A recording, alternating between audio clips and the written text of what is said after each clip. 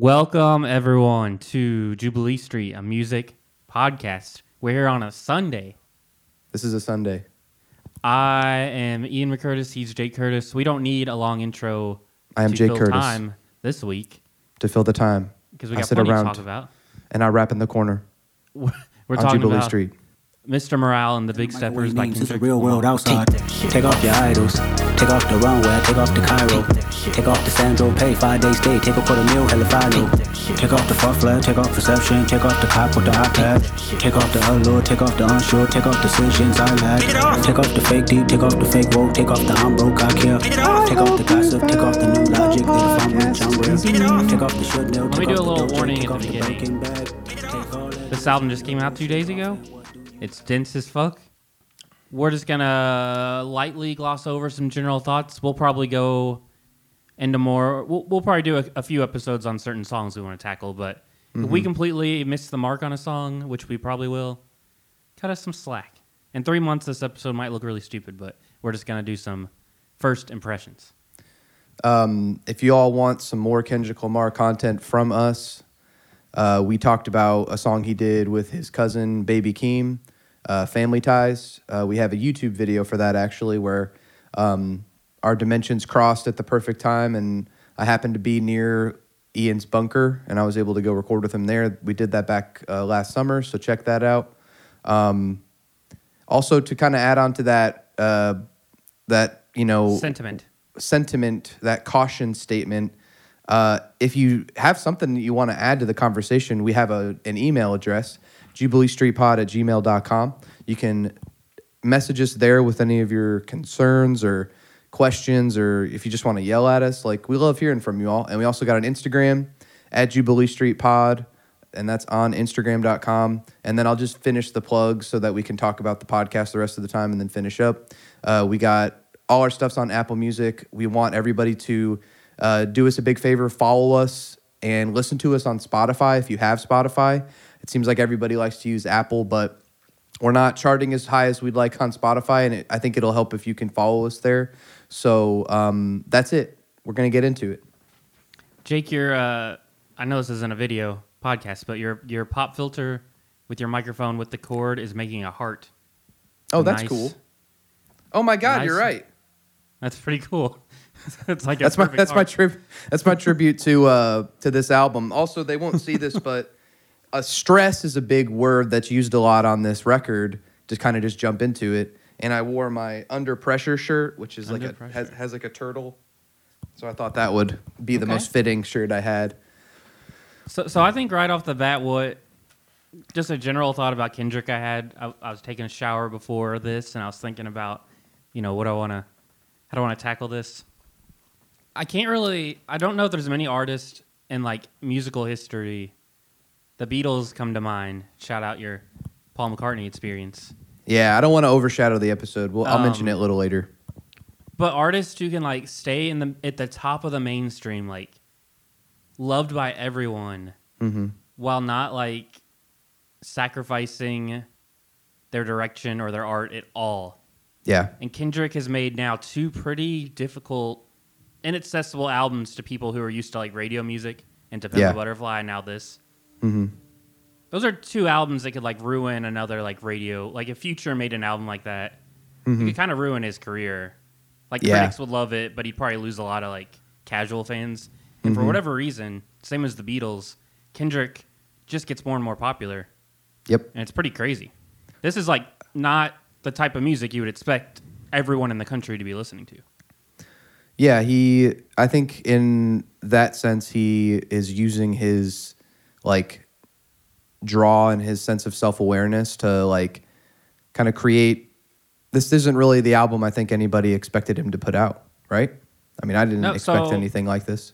Let's talk about that. What did you expect it to sound like? Did you have any expectations? Well, I might have talked about this on the podcast at some point because we're both hip-hop guys, hip-hop heads. We like, listening to rap music and, dissecting lyrics and, listening to the beats and all that. I just explained in the whitest way possible how to listen to rap. Listening to the raps and the beats. I like listening to the raps. So I guess it's good to get that out of the way. I've gone on record to say I didn't like Damn as much as I liked To Pimp a Butterfly. I don't find Damn... I listened to the album recently to sort of get excited for this, and there's a lot of songs that I really like on it, and I love the Kid Capri stuff, and I like that he's kind of going for a mixtape kind of feel on that record, but to me, I'm sure you remember when I got into Good Kid, Mad City, we were I think we were still like kind of on the outs as friends. Like we weren't hanging out as much, but I think, I remember at some point we started hanging out in like the summer of 2012, and, we would go to the comic stores together. And I must have played this for you, or I must have told you I was liking him.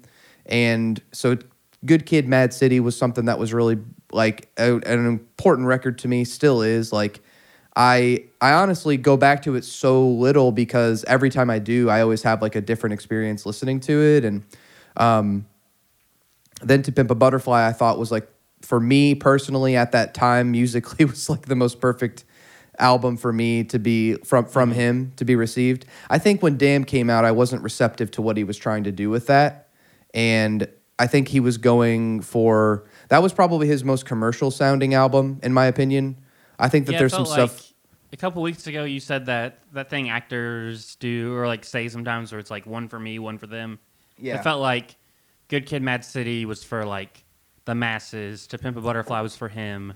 Damn was for the masses, and then maybe this record's for him again. But then you have to think like, if you're doing art the right way, then you won a Pulitzer Prize. That's the first time an album of that kind was like given that kind of an award. Now, I don't know much about the history of the Pulitzer Prize, but it seems like, there's a lot of awards throughout history that have like celebrated like Black achievement. So I think that was a pretty monumental moment for him in his life. And like, I think he was, I could be wrong, I think he was the first musician to ever win the Pulitzer for poetry. Oh, okay. So I didn't know it was specifically for poetry. Then, because I don't think there's a Pulitzer Prize for music. I could be wrong about that. And I think that it's well earned because on Mr. Morale and the Big Steppers, like I will say that lyrically speaking, it's pretty much a continuation of what he was setting up on Damn. I think the song. What you didn't answer the question. What did you expect it to sound like? I think that's the thing with Kendrick. I feel the same way with like I feel like there's a couple artists like him, like Frank Ocean, and there's like Blood Orange even, like where when they drop albums, like it's just sort of a moment for me, and I'm kind of like overwhelmed by it at first and kind of like worried a little bit, and I didn't have any expectations. Like I guess if I had to answer that question honestly, I was just like, I hope this is more To Pimp a Butterfly. I hope it's weirder, because I think the songs that worked best for me are his weirder songs, like You from To Pimp a Butterfly, Hood Politics, all that stuff. Damn didn't feel like those songs. It felt very like a lot more structured. But I mean, yeah. So I guess I don't even know if I was anticipating a sound. I was just hoping it was more experimental and open. And it definitely is both of those things, and pretty much that's like, there's a lot of words to use to describe the album, but it's pretty damn different. Damn. Yeah, I'm on Reddit. I'm on the Kendrick Lamar subreddit, and there seemed to be this like belief for a couple years that he was making a rock album. So that's what I was expecting. And then when The Heart Part 5 came out and it had that funk rock sound, I knew I was wrong, because those Heart songs never sound like the album. And The Heart Part 5 was what I thought the album was going to sound like. Mm-hmm. So once that dropped, I was like, well, I have no idea what this is about to be. Well, there's nothing like that on the album. I don't think any of the songs have that sound. The Heart Part 3 is nothing like To Pimp a Butterfly. Like, they're always a really different direction. So he once also that had the sound I was expecting, I knew I was in for a curveball.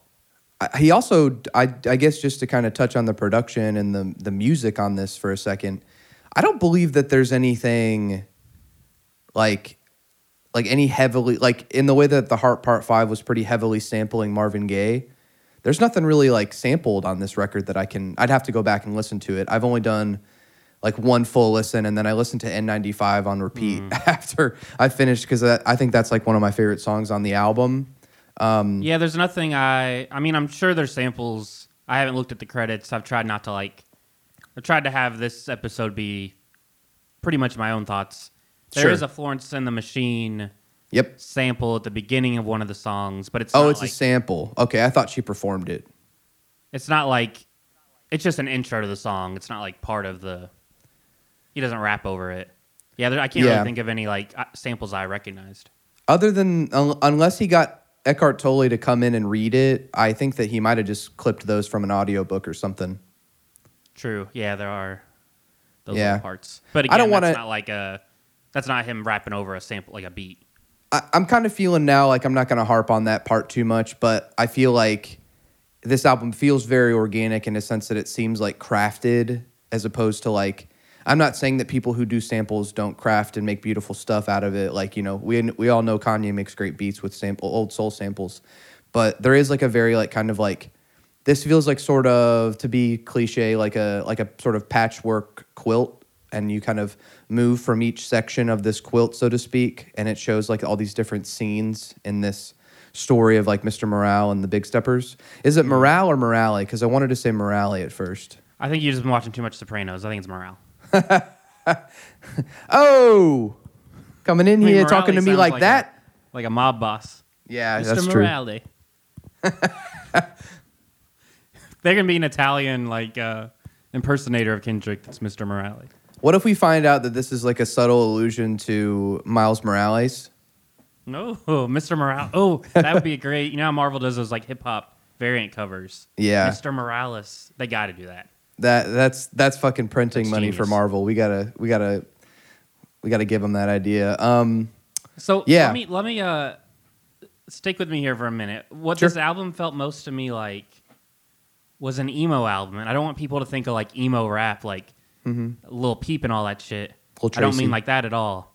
I mean like Rites of Spring emo, like what La Dispute was trying to do. But Oh my God, I can't believe you said La Dispute. I was thinking don't about think them the they- whole time I was listening to this. You know, Kendrick's a much better writer. I mean, he, like we just said, he won a Pulitzer Prize, but it's that level of like stripping away all masculinity, all like tough guy shit.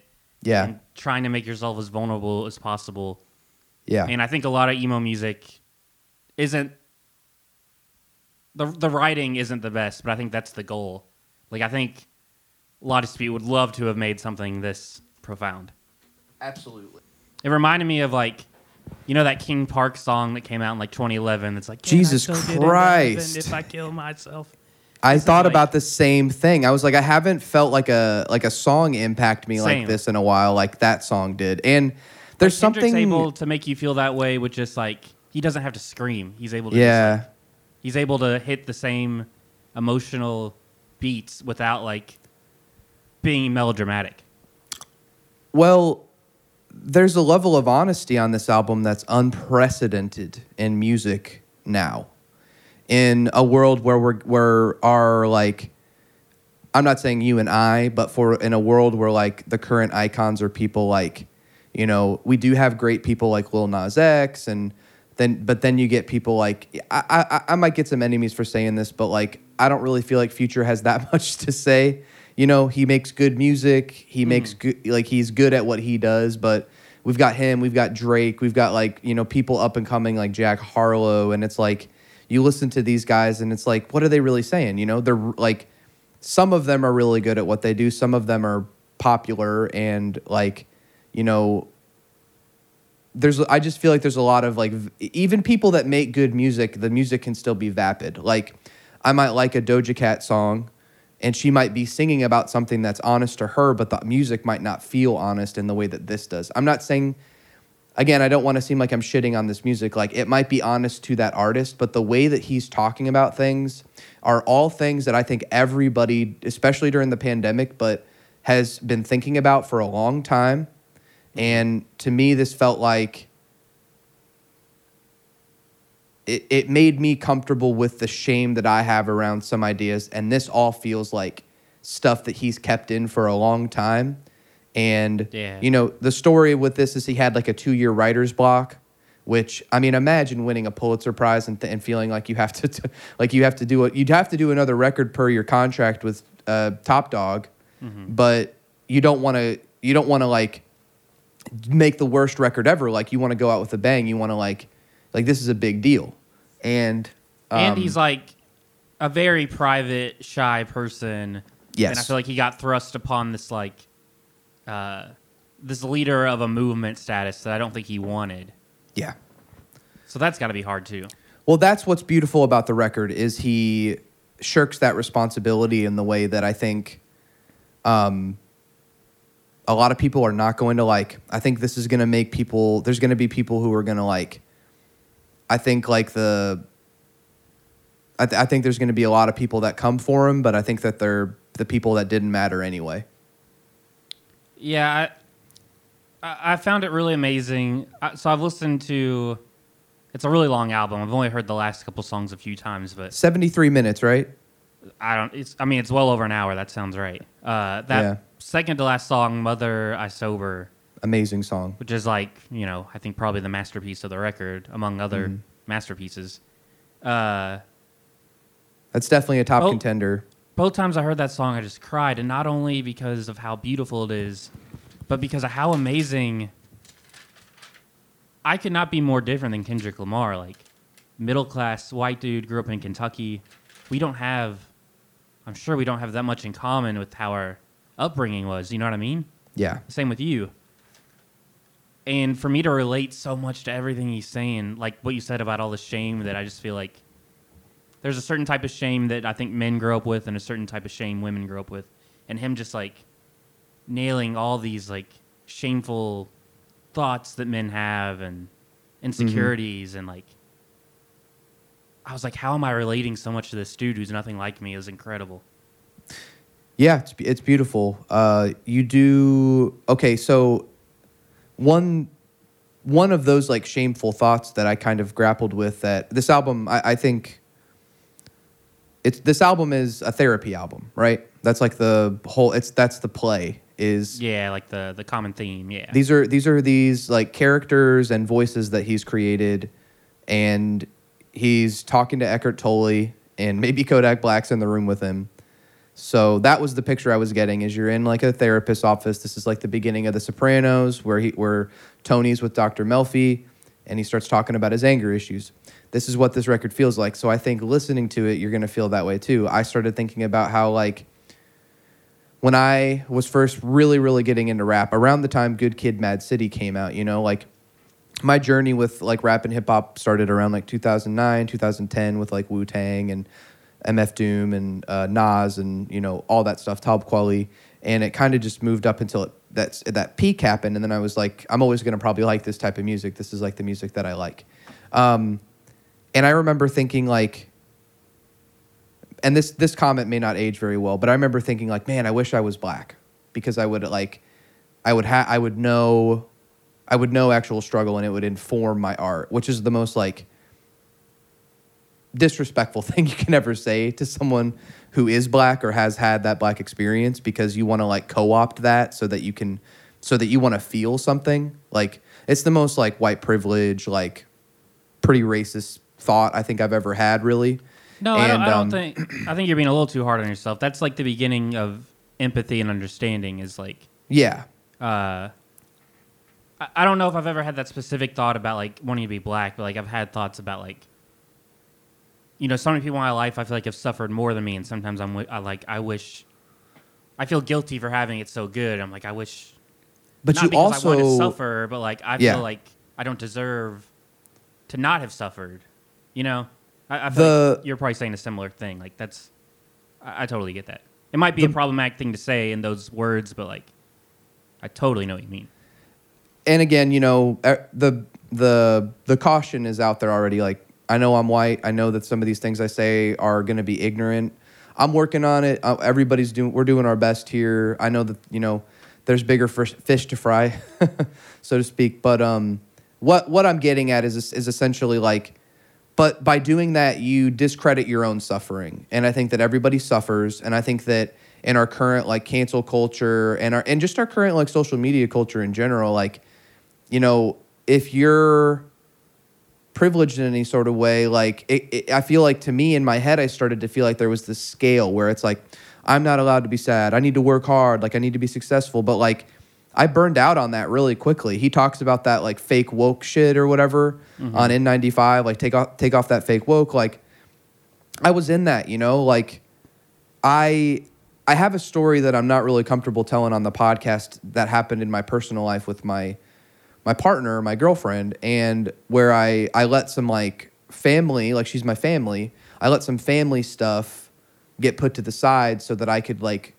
you know, be angry about Black Lives Matter, like go protest, like feel like I was making a difference from inside my apartment, like, you know, tweeting or I didn't have Twitter, but you know what I mean, like posting shit on Facebook to piss off my uncle or something. And like I was doing the Lord's work, you know, and I'll end this kind of soapbox thing, but like I thought about all that stuff while I was listening to this record. And I think that that's ultimately going to be the best achievement. I think there's a song on here about, Auntie Diaries.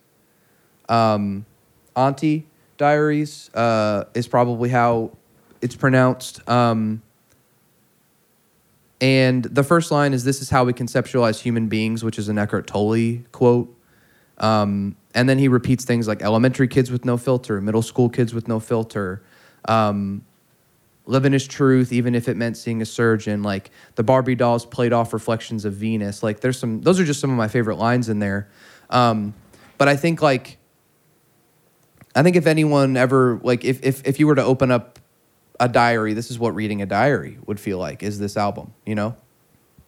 Yeah, and I love how, I hope this is like a start of a new trend, and if anyone was going to start it, it would be Kendrick with how influential he is. I feel like Dave Chappelle was trying to do this kind of thing, but he just wasn't hitting it as well, where it's like, if we want to talk about these messy issues, we have to be honest, and our thoughts are messy, and we have to be willing to maybe be offensive, but know that our end goal is like a place of love and acceptance, but just go on this journey with me because it's messy and it's honest. And a lot of people are quick to like shut it down if you try to do something like that. And I really appreciate Kendrick was, you know, punk bands try to write about these issues all the time, but they're so afraid to not offend anyone that it comes off, like you said, vapid and hollow. This feels like how someone's brain actually works.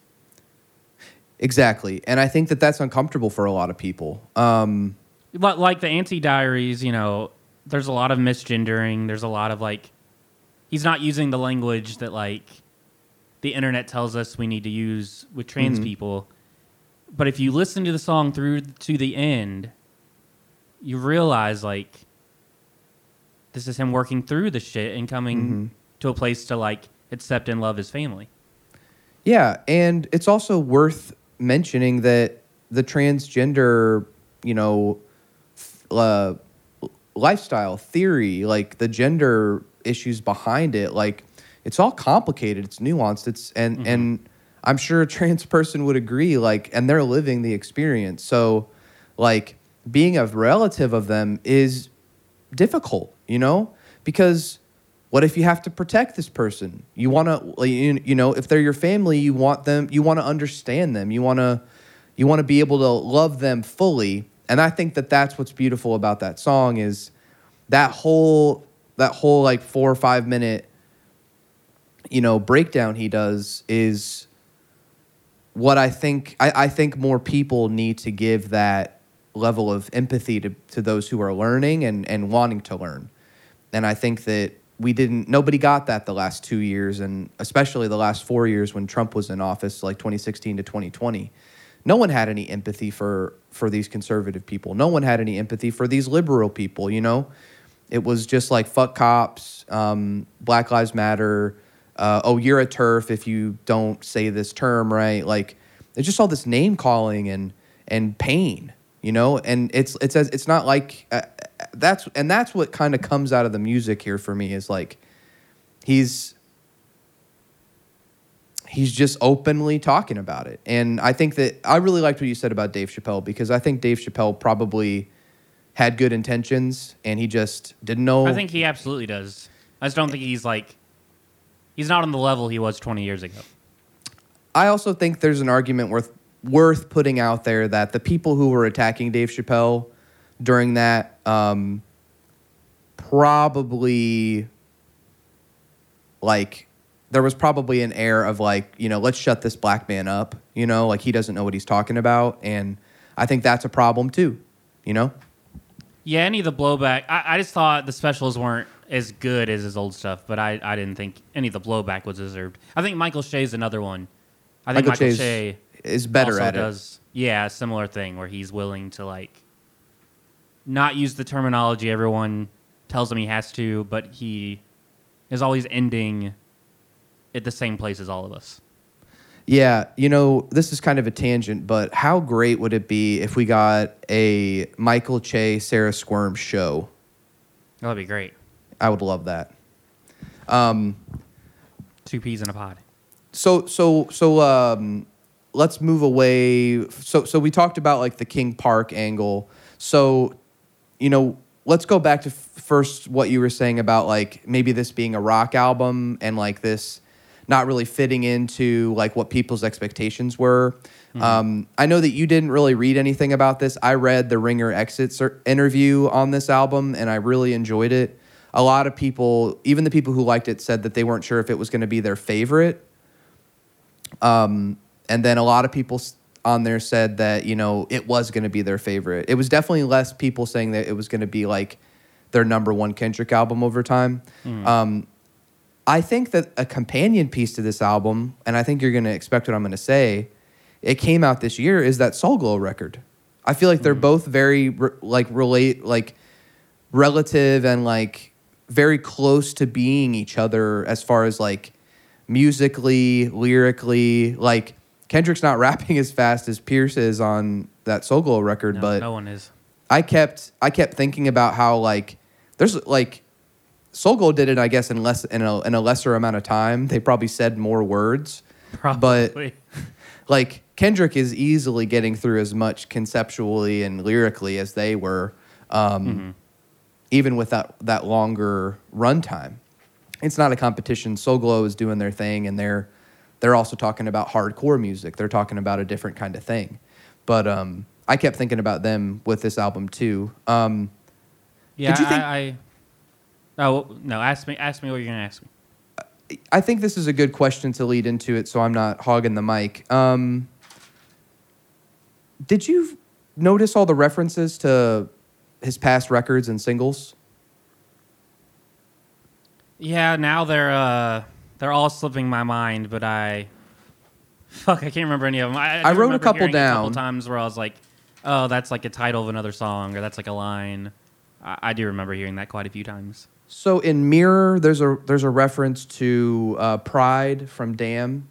I Knew You Was Conflicted is on Auntie Diaries, I believe. On Mother I Sober, he mentions Family Ties. Family Ties, yeah, I remember that one. There's a song, Count Me Out, where he talks about miss regrets, like MISS regrets, but they're capitalized, like a proper noun name. Mm-hmm. I'm wondering if maybe that is a mature version of Lucy from... Good Kid, Mad City? Oh, no, from To Pimp a Butterfly. To Pimp a Butterfly, but also there's got to be a Shireen reference, because Shireen was a big character on Good Kid, Mad City. That's about all I got. What do you make... There's a lot of topics on here. I guess to close out that last thought, I felt like this reminded me a lot of reading comic books and how comic books have that, like, lived-in feeling, like whenever you see Thor show up in a Spider-Man comic book. I really, really liked that. Yeah, there's a part... an idea we were talking about off mic a couple weeks ago was, like, trusting your audience. Yeah. Not spelling everything out for him. Mm-hmm. And I feel like at this point he knows... There's very few people that are going to listen to this album that have never heard a Kendrick album before. Yeah. So I feel like he knows he can reference all these other songs and people will get it. He has that trust with his audience now that he can kind of do all this meta inside jokes, inside references, and we'll get it. Right. And And I think that just makes the text richer. So I noticed a couple of recurring themes on this album. Sexual assault and sexual like abuse, molestation are huge. I would say that's probably the most important takeaway, because we're talking about within masculine culture widely, and then in black male culture widely, I think there's a big thing of masculinity. And that's why, you know, talking about like the trans issue, I think is a big deal. I'm not saying that this is like, you know, hasn't been tackled in rap music before, but I found that to be important. He talks a lot about R. Kelly. He talks a lot about, you know, he mentions, he alludes to a lot of the people in hip hop who have come out as being sexually abused. Denzel Curry is someone that comes to mind. And the other thing I mentioned was, or I noticed a lot of was, and this is more so on the first disc, the first half of the album, because it is a 2-part album for listeners who don't know already. Detoxing, high blood pressure. He mentions Dr. Sebi on Worldwide Steppers. I don't know if you know who that is, but he is a somewhat famous, infamous doctor who was big on a plant-based diet and an alkaline diet, as opposed to, you know, the mainstream American diet, which is very heavy, like, you know, meats, dairy, that kind of thing. And he also talks a lot about, not Dr. Sebi, but the other thing I noticed a lot of was like hydration and water. There's a lot of water. If you watch the N95 video, there's like a whole section where Kendrick's dressed in white, and they've kind of superimposed him over a body of water in the shape of like Jesus. And that's my last point, is like, there is so much of this where he is like, I call this his Kanye record, where he's evoking this like imagery of him being a reincarnation of God. The huge Kanye influence on this record. I think that's inherently important to Kendrick. I think if you ever were to get him in an interview and get him to really talk about Kanye, I think that Kanye's influence is just all over this album, in all of the ways that it's important and impactful. So anyway, I know I just talked a lot. What do you make of? Is there anything in there that you want to latch onto? And so let's go back to the sexual assault thing in a minute. Because it's fresh on my mind, the hydration, the Jesus thing. So I think the big theme of this album, or one of them, because there's so much going on, is taking care of yourself. And in that way, you can better the people around you. And I think he's trying to say he doesn't want to be a leader of a movement. He wants to influence his family and his friends. And what I make of the Jesus stuff is, you know, Jesus did give, like, you know, the Sermon on the Mount. He did speak in front of groups of people. But what we remember him for is for the apostles, for, like, his tight, you know, crew of friends that he hung around with, and he influenced them and changed their lives. So I can go to a protest, and maybe I'll change one person's mind who passes on the street. I'm probably just going to make a lot of people mad. I don't know if I'm making a difference, is what I'm saying. Maybe I am, maybe I'm not. But I know I can be a good friend to you, and I can influence you towards being a good person. I think Kendrick's trying to say, like, you know the people close to you in your life. You know you can make their lives better. You don't know if you can make a random person's life better. Yeah, exactly. I think that's an important... You know, I don't think he's trying to, like, shit on Black Lives Matter or anything like that. I just think it's another way of... It's just an important, like, counterbalance to think about. Well, in an increasingly digital age, you know, there is a lot of pandemic talk on this album. Specifically N95, I think, touches on it. I think that, I think more people are going to be home and are working from home now. And so everything you see is through your phone, it's through your computer, you're on Facebook, you're on, like, whatever, Reddit, Twitter. Like, this is, you have a controlled source of the stream of information. And it's toxic. You know, phones literally radiate. You know, there's radiation in your phone as you hold it. You know, they're addictive. And what I'm getting at is that, like, I think that he was getting a lot of backlash for not speaking out during that big moment in 2020 with George Floyd and Breonna Taylor and Ahmaud Arbery. And I mean, I'm not the end all be all here with this kind of sentiment. I think that a lot of people think this, but it's not his job to be that voice. He doesn't have to do that. No one really has to, honestly. No, I think everyone's going to do the most good if they're honest to who they are. And if he feels that he's what's he say on, is it on Damn, antisocial extrovert? If he feels like he's not a leader of people, it would be pointless for him to try to, like, he's much better off doing something like this. Yeah. And this will help other people in its own way. Not everyone has to use the same path. Exactly. And I had a similar moment. He might appreciate, I had a come to Jesus moment during the pandemic when we started the podcast. And I sort of slowly realized as I got a work from home job, I got out of Whole Foods, and I was in a really, really toxic cycle at that job and in my life in general. You know, I was mad. I was like sharing things on Instagram, and I kind of look back and I cringe. You know, I'm just like, what difference was I really making? Like, I probably donated up like around $200 during that whole thing, and I was making like $800 a paycheck at Whole Foods. Like, I was living pretty poor. I was pretty poor, you know, like, obviously, you know, I do have family that could help me, but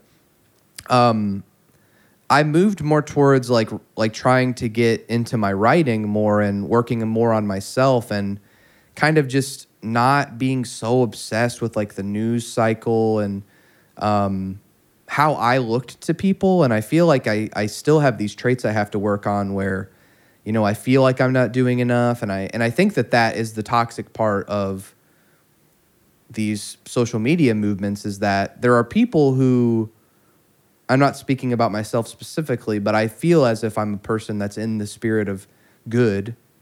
And I think there's a lot of people who would see these things online and probably feel really upset because they didn't feel like they were contributing, and they were feeling like, you know, inherently that they were evil for not doing anything. And I think that, like, I don't really necessarily like the individualist mindset, but I do kind of feel like you can't hope to help anybody if you're suffering mentally yourself.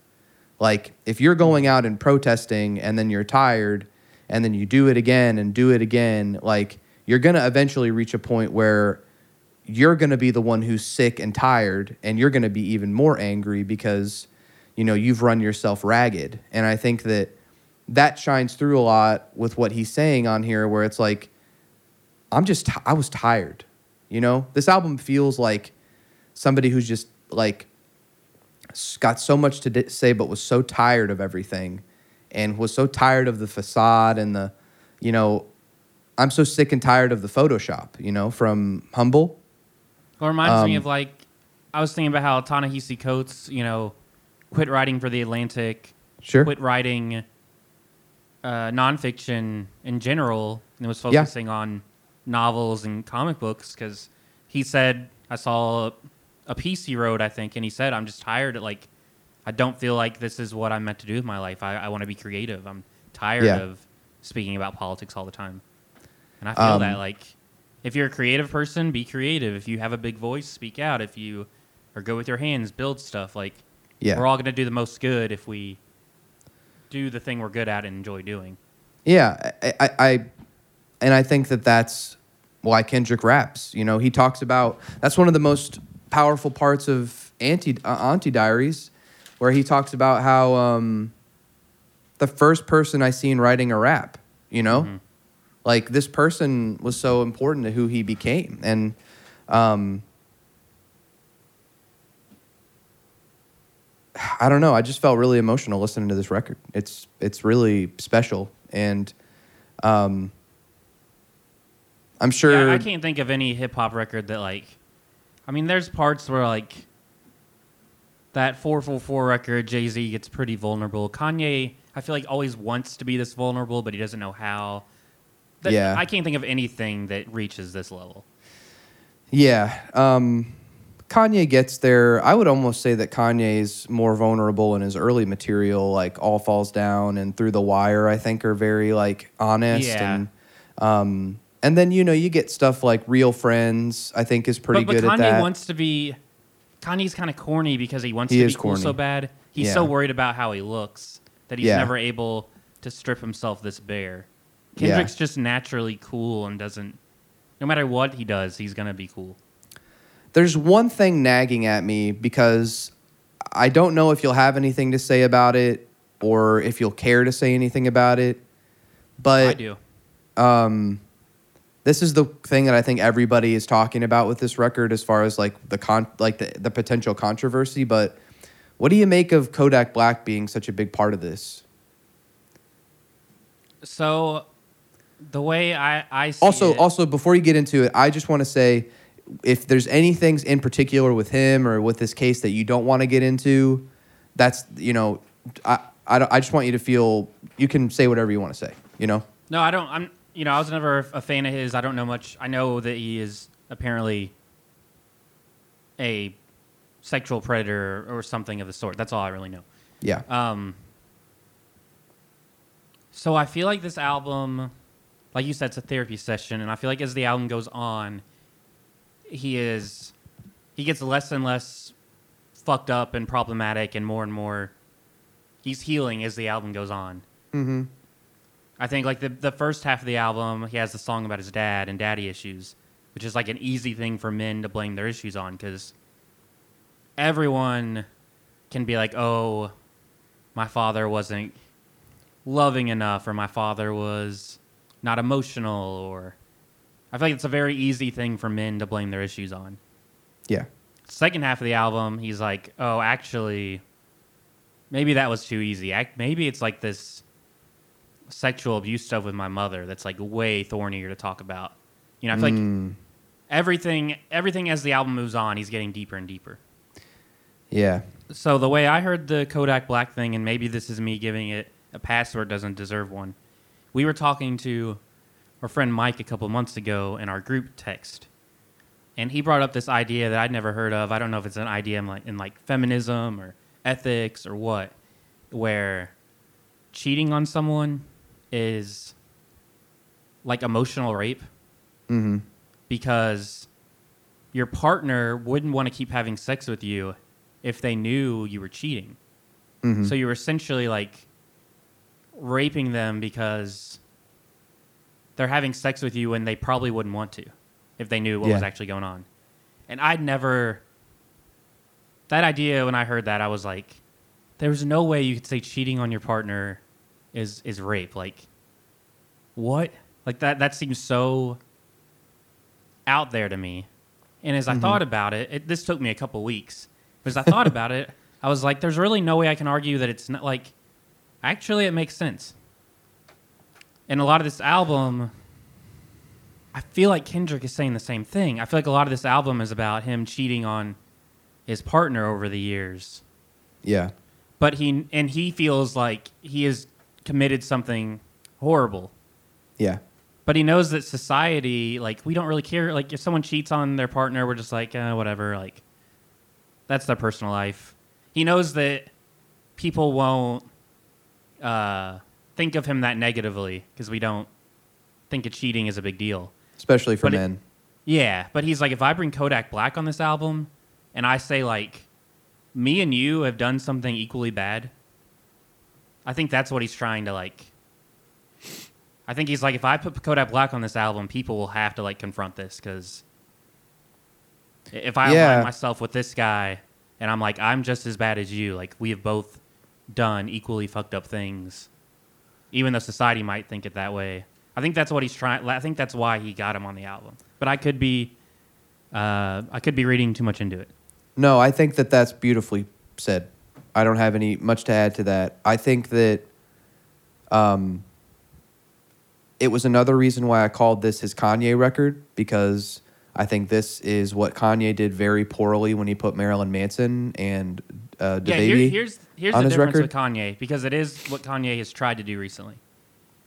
Kanye will put Marilyn Manson or Chris Brown on a song and just say, forgiveness. That's it. Let's forgive everybody. I think what Kendrick is trying to say is it's different. It's we're all guilty. We all need to look in the mirror. You might be just as bad as Chris Brown. You don't know it. Absolutely. I mean, and I think that's like a very important. I think that's what Kanye misses is he's not willing to look himself in the mirror. Yeah, yeah, exactly. Again, beautifully put. I don't have anything to add to that sentiment. And I think that he knew what he was doing, working with Kodak. But I think this is the apostle talk, right? Like, this is like, if I am to call myself this like demigod of rap, and if I want to be this creator at this level, and let's be real, like, everything that Kendrick does, he does because he wants to. He's not doing it for anyone else. That's what makes him such an like uncompromisingly interesting artist every time he puts an album out. Even if I didn't like Damn that much, I still thought a lot about DNA and Duckworth, you know? And, you know, that fucking Geraldo Rivera sample I hear in my sleep, good. You know? It's just, again, it's another kind of thing about him that just brings tears to my eyes. He's just like, that's like stuff that's like probably scary for even like the toughest like rapper or musician in general to like bring up in your music. And then it makes you think like too, what makes a rapper tough? What makes a musician hard? Like what makes this person like, you know, you think of somebody like Freddie Gibbs, who's like got this deep voice and he raps about selling cocaine and, you know, just being like that sort of like aesthetically and like cliche like thug kind of thing with what he's doing with Madlib, but it's like underneath there's something going on with this guy. There's always something going on with somebody. Nobody is without their nuance. So in the spirit of that, I will say that I've never been like a super fan, but I really liked some Kodak Black songs. Donald Glover used his music on Atlanta. That's how I found out about him. Mm-hmm. He has a song called Patty Cake that's really good. And I like his contributions on this record. I think he's a good rapper. I think he's funny. And a theme with him and Baby Keem, I noticed, is they both bring up suicide in the verses they contribute to this record. Kodak mentions a suicide coupe, and I wrote down, what song is Baby Keem on? Savior. He has the interlude by himself, and then he's on the song as well. He's on N95 also. He might be on a couple. This is another interesting thing. I did 43 shows, and I took it all home to buy him a casket. He's talking about his uncle. Suicide Doors. I suicide Lambo Body. So there's a lot of like suicide references with car parts or like cars, which is interesting. So it's as if suicide like doors are like the way the car doors open. Oh, I never knew that. To me, I took it like I'm killing myself for these materials. For this suicide stuff. Doors is when you have like the car. It's like a way to like, you know, trick out your car. The doors open up, right? Mm-hmm. Like they not well. That is redundant. They open upwards, right? They're like a bat wing or something. Anyway, but I was just curious. I still think the point still stands. I think. I mean, that's a theme on the record. Is like how much he mentions on. Kendrick mentions like. God, what song is it? Say what you were gonna say, and I'll come back to it. Well, so we did do a song on the Heart Part 5, which I'm kind of glad because I think that song was so about him praising and chastising kind of black culture. I don't think it was our place to really talk about that song at length. Yeah. And it's also not my place to talk about that's too much, but I'm just going to mention that he talks about it. There's a lot in this album about, like, you know, how people always say, like, do it for the culture, like the culture, hip-hop culture, black culture. And I think a lot of this album is him kind of critiquing that, like justifying people who justify doing things that aren't good for themselves, but they're like, that's the culture, for the culture. Yeah.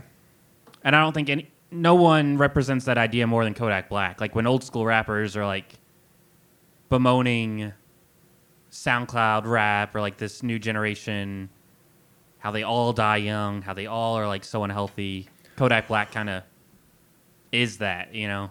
Oh, he lives that for sure. So I think Kendrick brought him on to be like, when he's talking about the culture, Kodak Black is kind of like, this is who I'm trying not to be.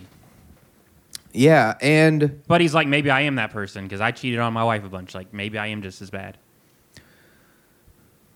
Yeah, well, that's another thing with like the woke culture and cancel culture is it's like, and that's... Kendrick is directly referencing cancel culture with Kodak being on the album. I feel like we got to wrap it up because I know you had to finish soon. There's one more song I feel like we have to touch on. Yeah, I can go like 10 more minutes. We're good. If you're okay with me going into it, I feel like we got to talk about We Cry Together. Yeah, we haven't talked about that at all. I'm guessing there's probably a couple of these we'll do standalone episodes on. I would assume that one. But yeah, what did you... Dude, I listened to this with... This song is so awkward. Me and Courtney were in the car together. I don't know if you listened to it with Haley in the car. Dude, I put it on in the car with Haley, and I was like, I can't listen to this right now. We were trying to like... I'd already heard it, and Courtney wanted to hear the record, and I was like, when this song hit, I was like, if this gets too uncomfortable, you can just skip it. And she was like, I think I'm good. That's what Haley said too. She was like, all right, let's do it then. But yeah, not a song you want to listen to with your partner. It's weird to say that I find this song to be probably one of the best like rap duets ever in history. You know, like immediately it calls to mind like more fun, obvious, like way more fun tracks like Can I Watch, you know, with that MF Doom track that we had on our Valentine's Day mixtape episode. I mean, this song is incredible. And before we get into that, like the lyrics and the Taylor Page is featured on this. She's an actor. She was in a movie called Zola, and I recommend that everybody listening to this go watch Zola. It's directed by Janixa Bravo. I don't know if I said her first name correctly. I will correct it if I got it wrong. She did a movie called Lemon that had Brett Gelman in it. She's a really, really talented director. The movie was beautifully shot. It's got Greg the Egg from Secession in it. Check it out. It's great. Taylor Page is the main actor. Yeah, the way in this song, this is the other one that made me like so emotional. Yeah. Like, sorry, I don't mean to talk over you. I'm just excited. Continue. It's probably going to make me cry every time I listen to it. The way they fight, it reminded me so much of like being a little kid, and whether it be like my parents or like an aunt and an uncle. Anytime I would see like a married couple fight, and the way inevitably the husband just shuts down and the wife is begging him to open up and he won't. Yeah. And the way she's like, the whole song she feels like she's on the verge of crying and she's just begging him to like be honest. And it's so hard to listen to, but like it's beautiful the way it feels so real. Like I've heard that fight before. It's very It's incredible what they captured, but it is not a fun listen. Yeah. See, that's the thing is we think a lot like as white listeners, like I don't know this kind of experience. I don't know this kind of trauma. My parents fought similar to this. You know, I didn't hear the ending of the song happening very much with them, but happy ending. But I mean, I remember my mom like fighting with my dad, like screaming, yelling, like in tears, like, you know, just crazy shit when I was a kid, you know, like. And if you're a man, you're supposed to try to shut it down, just try to like end the fight and just like. Yeah, you have to contain it. Yeah, you have to contain it. So her vocal decay, I think is what they call it, or vocal fry. I always can't remember that. Her vocal fry is incredible. Right after she says, "You're coming at me with that reverse psychology," and her voice kind of cracks a little bit. That moment is just incredible. Oh, Ian's getting waved off stage. Oh no, I'm good. I'm good. And there's two lines that I want Courtney says to. hi. Hi, Courtney. There's two lines that are amazing in this song. Like, she has the best clapbacks. I should have gone for a bigger dick. And she's clapping when she's like, I should have gone for a bigger dick. It's Yeah. so good. And it's just like, man, I would not want to be on the receiving end of that. That there's like there might be like 2 or 3 parts where it gets like kind of funny and lightens the mood just enough. Like that part's really funny. And it's the other line that's fucked up, honestly, is you the reason R. Kelly can't recognize that he's abusive. Those are the two and lines he's I wrote like, down. We used to listen to his music. It's. I'm really curious. And Kendrick There's a lot of doesn't do Robert Kelly stuff on here. Kendrick doesn't do many interviews, so I don't know if we'll ever know. I wonder if they wrote that together or if he wrote her lines. Like, I wonder how that writing process went down. I'd love to know the story behind that. And I would not be surprised if that song gets a music video. I think that would be in the spirit of this album for him to make a music video for that. It would be a crazy song to pick as a single, but like it would be a Kendrick move to do. Yeah, I think considering the album's already out, it doesn't have to perform as well as a single, so I think he could put it out as like a short film. Also, not gonna lie, like it'd be hilarious to do like his version of Trapped in the Closet with this song. Oh you my know? God, yeah. I mean, just saying, I think like it's weird. There's a lot of weird stuff on this record, and I feel like this is the spirit of a fight too. Like when I fight with my family members or my brother and I got this from like how our parents fought, but low blows are always what we're most. That's like what I always go for when I'm in a dark place. I always hit people in the nads. That's not something I plan to do like moving forward, but like that kind of stuff reminded me a lot of how I fought with my friends or my family in the past, like, you know, blaming others, like imprinting other people's traits onto them in the fight, like. Yeah, because a lot of times when we see a fight in like a movie or a TV show, they're fighting about the thing, like whatever the fight is about. But in real life, you change subjects. You just say hurtful stuff that might have nothing to do with the fight. Like, that's how real fights work. They don't follow a straight line. Yeah, it's like there's nothing better in a book or a TV show or a movie where, you know, there's a couple in a fight, and like this there's a fight in the last season of The Sopranos with Tony and Carmela that's incredible. But there's nothing better than like a moment where, you know, let's say that like the husband makes this lasagna and he's always like, it's my special lasagna, it's so good. And they're in the fight and the wife's like, I don't like your fucking lasagna. You make it every time and I fucking hate it. Like that's always, those moments are always the best because they're just petty. They're mean. It feels real because that's the thing is that's what the thing about relationships is, like people make these sacrifices for the people that they, I mean, who knows if these people love each other or not, but you know, you're kind of tap dancing around the truth. And then that's what's touched on at the end, right?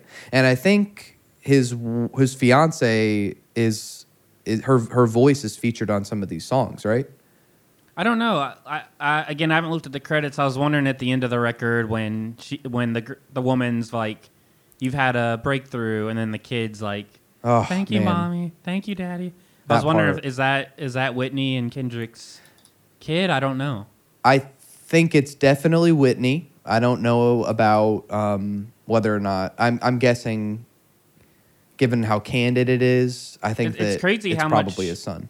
I don't know much about her, but I'm assuming she's also very shy and private, like Kendrick, because you don't really ever see her. Like she has no interest in being a celebrity. They've been together the whole time he's been famous. I'm sure they stay home a lot. I was wondering, like, was it hard for him to convince her to like mention her so much directly, or how did that go down? Because he never talks about his private life like that, and this is so candid, like with personal details by name. Yeah, it's very, very vulnerable. It's hard. It's difficult stuff for anybody to talk about. I want to. I guess we should wrap it up. I want to.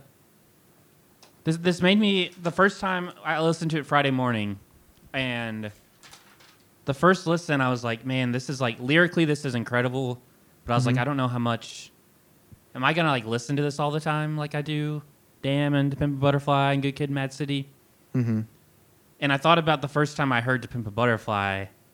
Shout out to Travis if he's listening. Hey, Travis. The band I was in, we were playing South by Southwest, and it was a last-minute thing, so we had to drive straight to Texas, play, drive straight back. We had no time to sleep. Like, we were sleeping in shifts, there and back. Like 30 hours of driving or whatever. And on the way to Texas, Travis was like, Kyle, you got to hear this album. Like, Kendrick just put out this new album. You have to hear it. And I was like, all right. And we listened to it on the drive. It's like an hour long or whatever. And I remember just being like, this is good, but I don't get it. Like, I don't think I like this very much. And as the months and years followed, it's become my favorite hip-hop album of all time.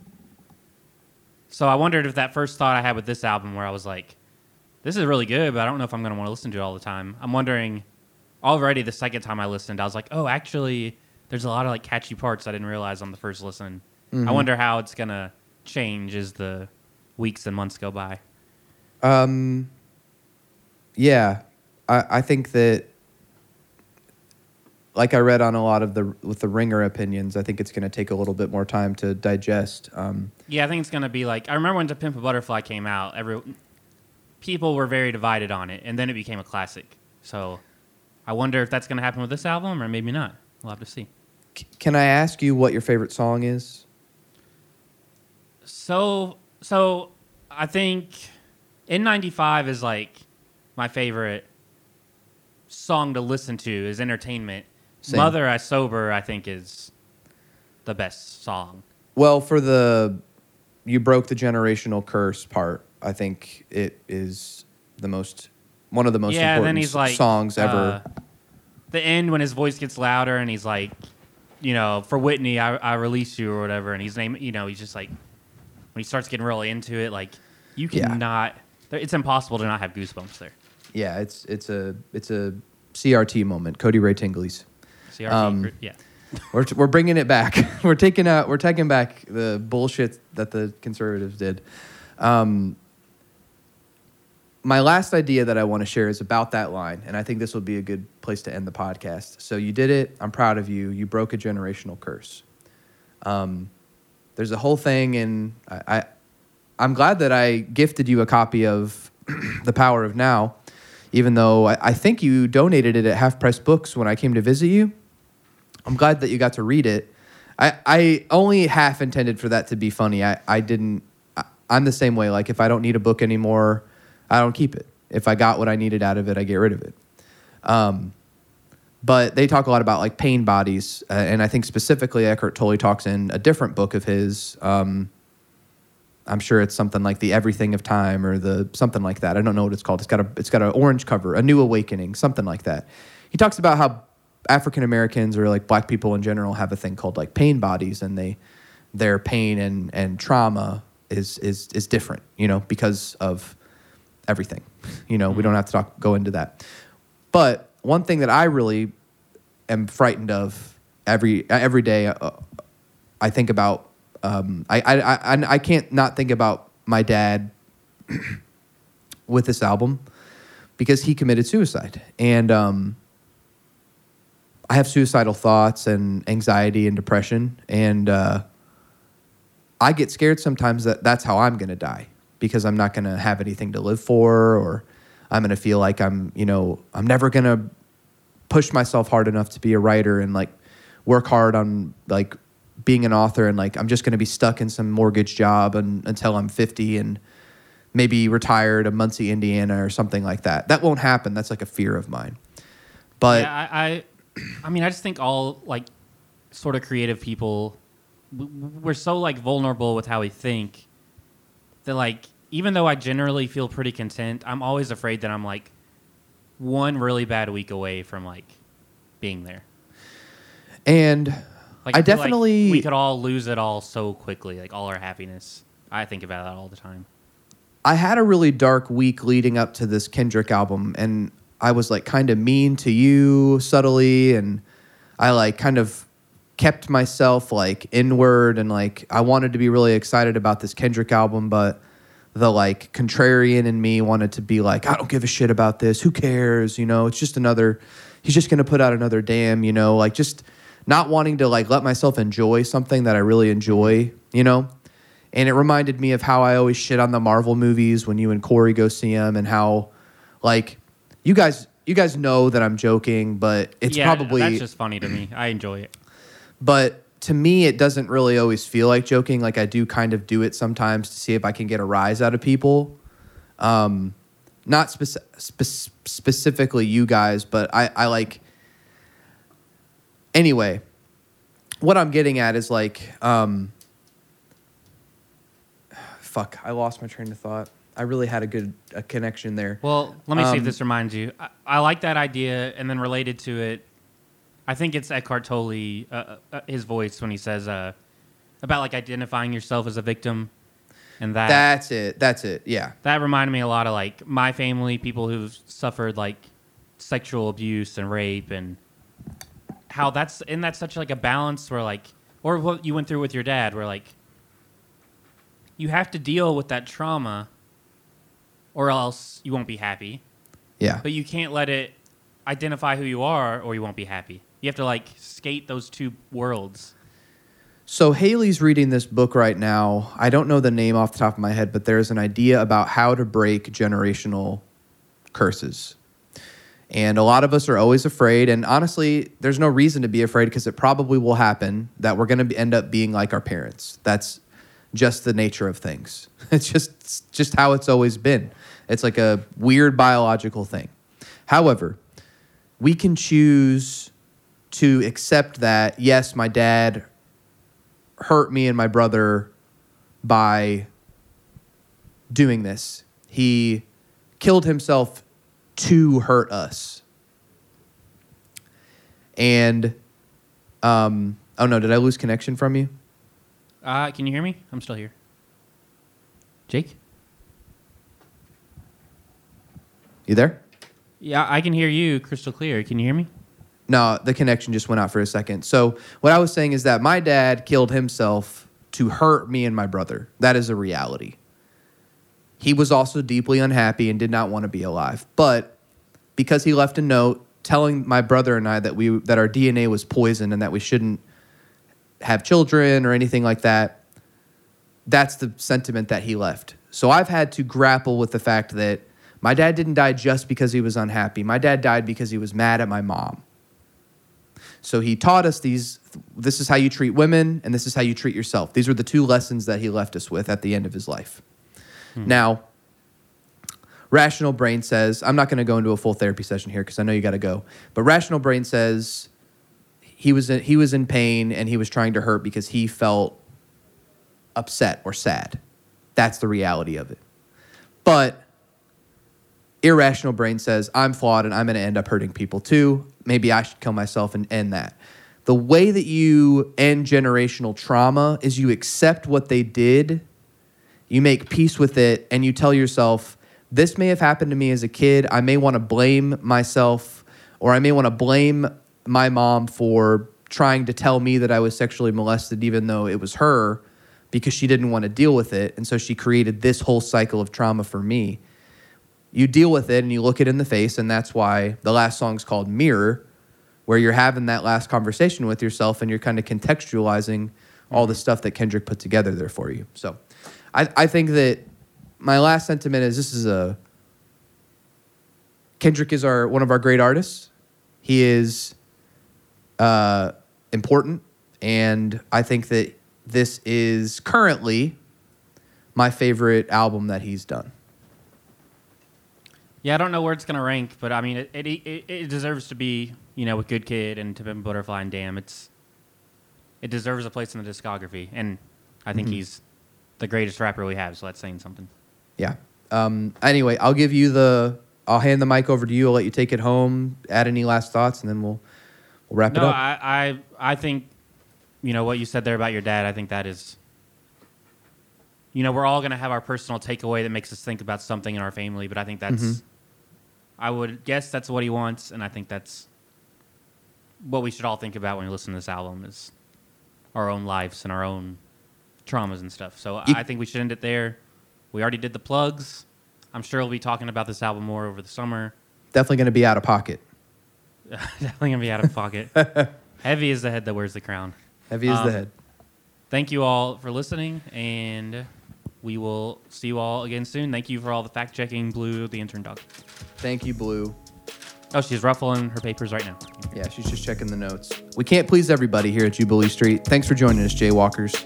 Goodbye. Push these niggas off me like push these bitches off me like push these niggas off me like pushing the snakes, I'm pushing the fakes, I'm pushing them all off me like pushing them all off me like yeah. I be immune to shit, tucking the broom and shit, done with assuming shit.